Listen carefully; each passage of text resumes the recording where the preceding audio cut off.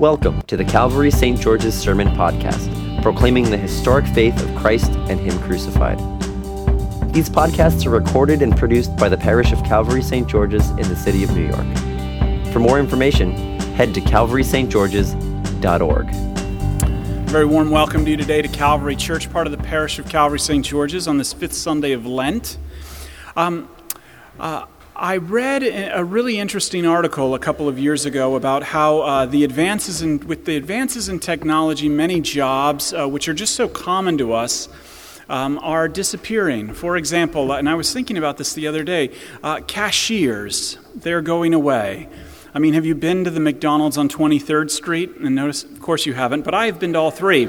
But there are no more cashiers there. There are all these computer kiosks. If you go to the CVS or the Duane Reade, they're all there. They're just self-checkout lines.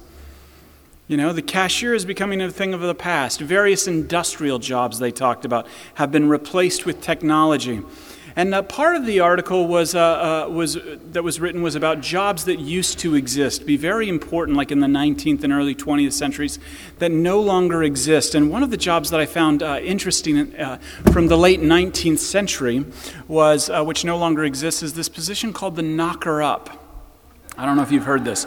But before alarm clocks, and for those of you who don't know what alarm clocks were, they were these little clocks that sat on your bed, and they're usually attached to a radio. And for those of you who don't know what a radio is, but the idea here is that they woke you up in the morning. You paid them a fee, and they woke you up. And usually what they would do is they would come to your door at the appointed time and just pound on it, unless you lived in a civilized area where then they would shoot peas at your window till you got up and waved at them. Now, who woke up the knocker-up? I have no idea, but nonetheless, it's a job that no longer exists. In Puritan churches, there was a paid position called the sluggard waker. And this person would literally roam the aisles during the sermon with a stick. And on one end, there was a brass knob, and on the other side, there was a foxtail. And if he caught you sleeping, one was for men and one was for women, but if he caught you sleeping, he would hit you upside the head.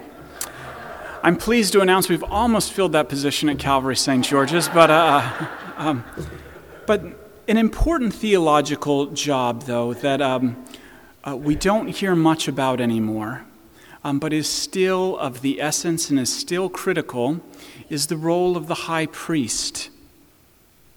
In the Old Testament, in the Jewish scriptures, the high priest was essential. And he was essential because he made sacrifices to God in the temple on behalf of the people. And he did typically for three reasons. The first was for thanksgivings. Second was for your cleansing.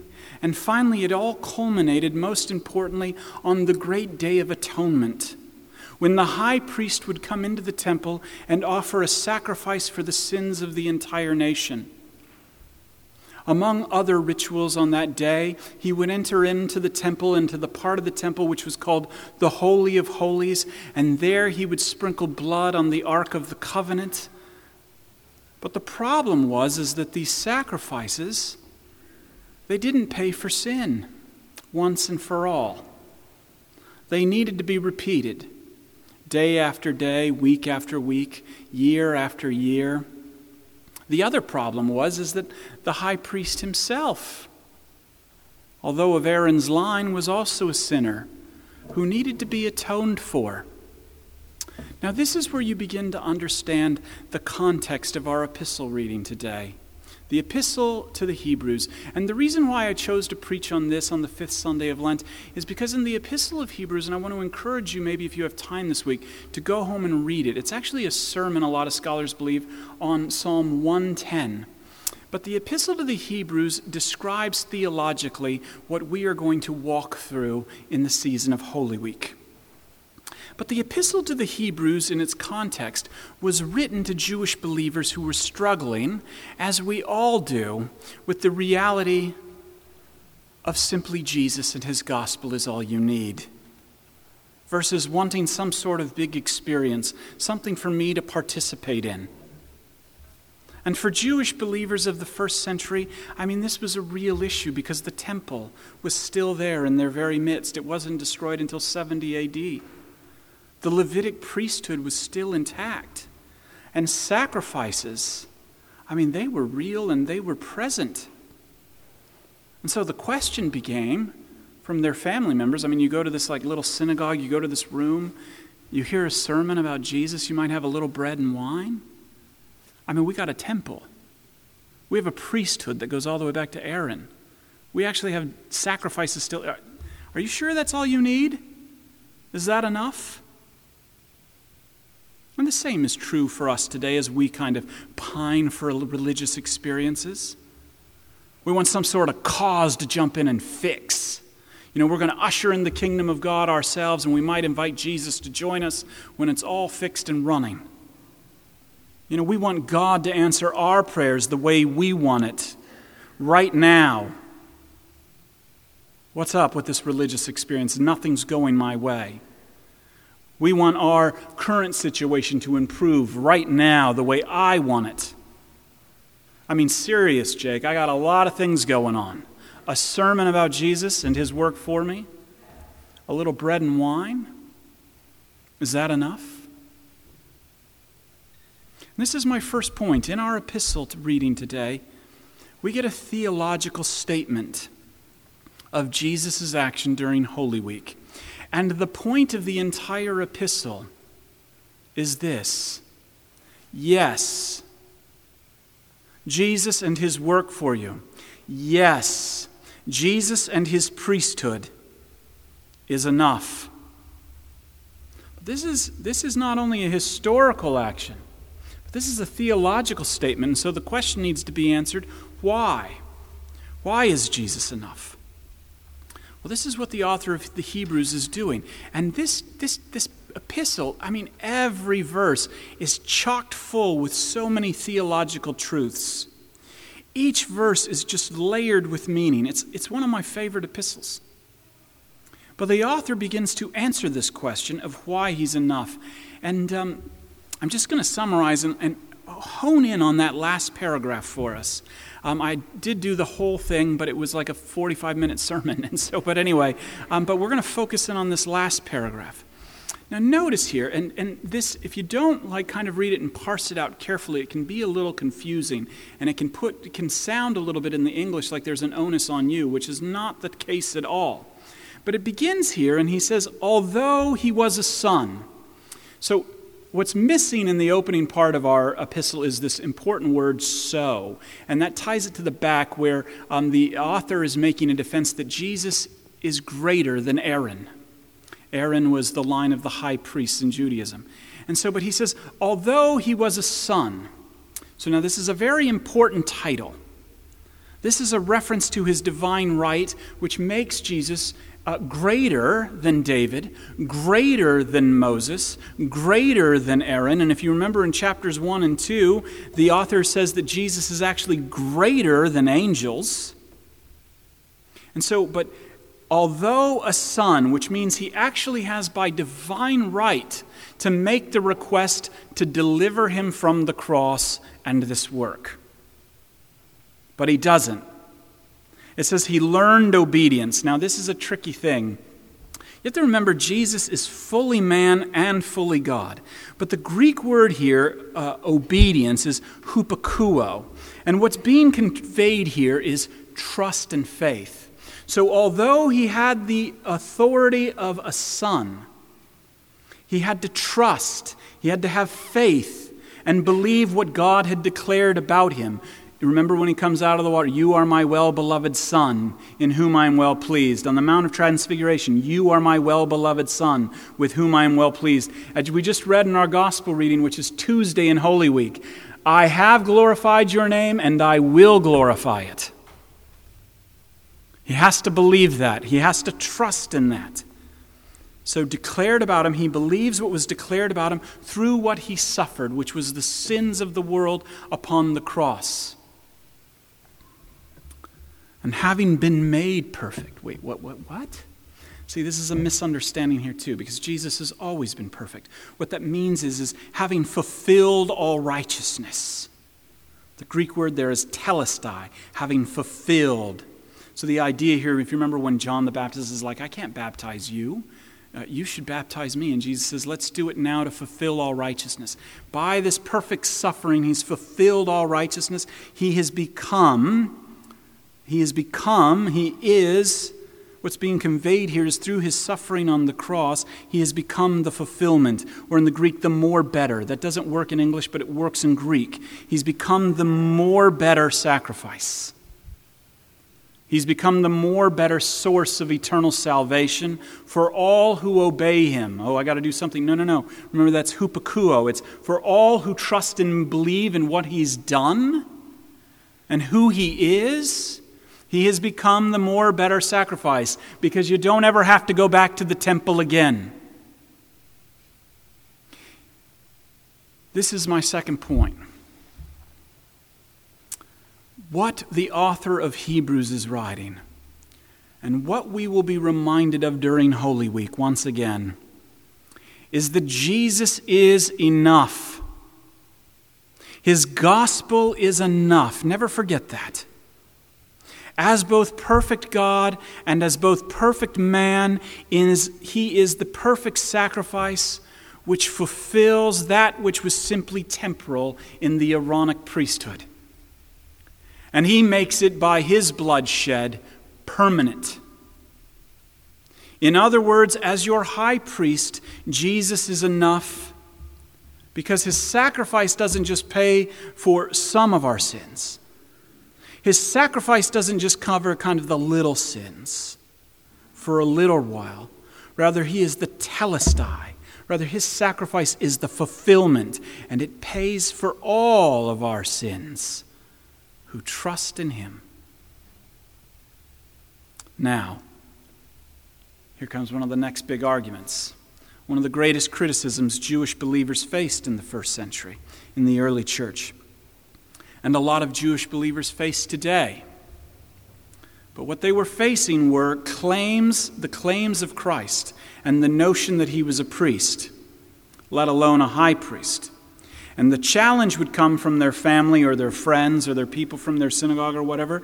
They would say, it doesn't work. Because you see, priests, nobody just raised their hand and said, today I'd like to be a priest in Judaism. That was not how it worked. The priests in Judaism were of a bloodline. They were of the tribe of Levi.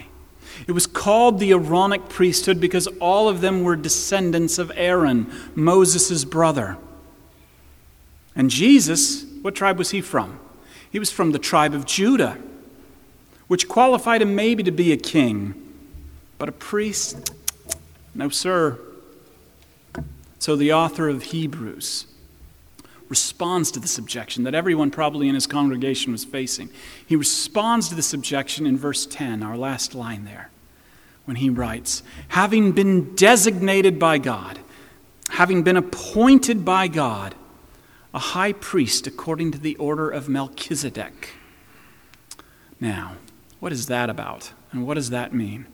Melchizedek is a fascinating character who is mentioned only 3 times in the entire Bible. The first place we read about Melchizedek is in Genesis chapter 14. The nation, and in Genesis 14, this is before the nation of Israel even existed. The second is in Psalm 110, where David describes his son who will rule forever. And he declares him a priest of the highest order, of the order of Melchizedek. And the third place is in the book of Hebrews, and it begins here in chapter 5. It finds its culmination in chapter 7 and rolls out and finishes up about chapter 10. But if you read about Melchizedek, especially going back to Genesis chapter 14, Melchizedek, what it means is king of righteousness. And he was the king, if you read, of a place called Salam, peace, which means he was the king of righteousness and the king of peace. But you also read in Genesis 14 that he was a priest. It says that he was a priest, and he was not your typical ziggurat running around priest of Abraham's day. The book of Genesis makes it perfectly clear, laid out right there, that he was an appointed priest of the Most High God. And the cherry on top of the whole story is that he serves Abraham bread and wine. And the psalm goes on, when David is talking about his son, he ascribes to him the Melchizedek priesthood and connects it to the Messianic kingship. Now, Melchizedek wasn't of the tribe of Levi because he was before the tribe of Levi. 2 generations to be exact. And God appointed him to be a priest. The argument that St. Paul makes in his epistles, especially in the book of Romans and Galatians, and the argument that the author of Hebrews is making with the Judaism of their day, and they would make the same argument of Judaism of today, is that the story doesn't begin with Moses. It begins in Genesis. It begins before Moses and Aaron. It begins with your father Abraham, who by faith was credited righteous and became the father of many nations. Abraham, Genesis, is essential to understanding Jesus' fulfillment and victory, is what he's making the case. And it's essential for us too. And here's what it is. Jesus Christ, who's of the tribe of Judah, which makes him David's greater son, not being of the tribe of Levi, was appointed before the foundations of the earth, was appointed by God, like Melchizedek, to be our great priest. And on the basis of Christ's sacrifice, if you read in Psalm 110, that king is a king of righteousness. He's a king of peace, like the king in Genesis 14.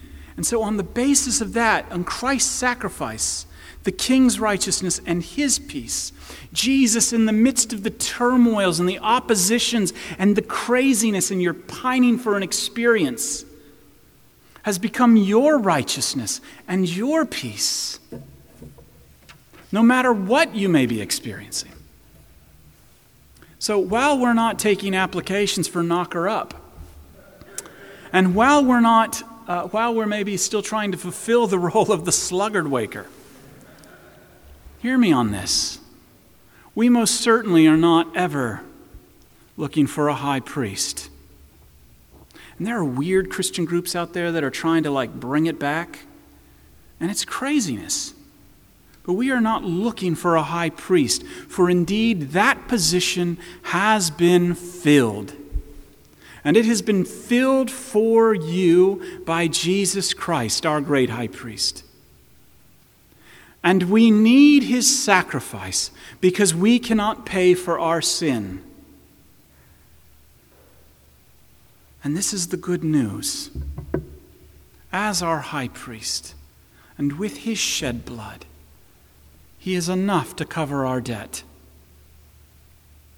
And because we are saints yet sinners at the same time, we need his intercession. I mean, think about it. He is at the right hand of the Father. And as John writes in his epistle, he is faithful and just to forgive us all our sins. The key word there is just. Because when God the Father looks upon you, he sees you through the lens of Jesus. And he doesn't say, oh, I'm just going to forgive you again, just promise not to mess up. That's not it. He hears the voice of our advocate Jesus, who says, I have died for him, and it is just that you forgive his sins. So we need our high priest to make intercessions for us and to continue to cover us with his sins, because his blood, even now in the midst of your darkest hour, is still enough. And until he returns to call us home, by faith we gather around this table and we take that bread and that wine, which harkens us back to the priesthood and the kingship of Melchizedek, and we gather around this altar and we obey. Or in other words, we gather around this altar and hupakuo, we believe by faith he is enough. And this is my third point. And this is the most important point. Take everything what I've said and just let it hit your heart. And if you've ever wondered, are you good enough for God? If you've ever wondered if you've done enough for God, if you've ever wondered if you've done something so bad that God, does he still love you? The author of Hebrews, and I want you to know, do not look to yourself. Rather, turn your eyes upon Jesus. Turn your eyes on our great high priest and his sacrifice for you, and know that he's enough. Know that he's more than enough, and you will be saved, and that all the benefits of his eternal kingdom, all the benefits of his priesthood are yours now. For Jesus is indeed enough. Amen. Thank you for listening to our sermon podcast, produced and recorded at the parish of Calvary St. George's in the city of New York. If you feel led to support the continuing ministry of the parish, you can make an online donation at calvarystgeorges.org/giving. Thank you.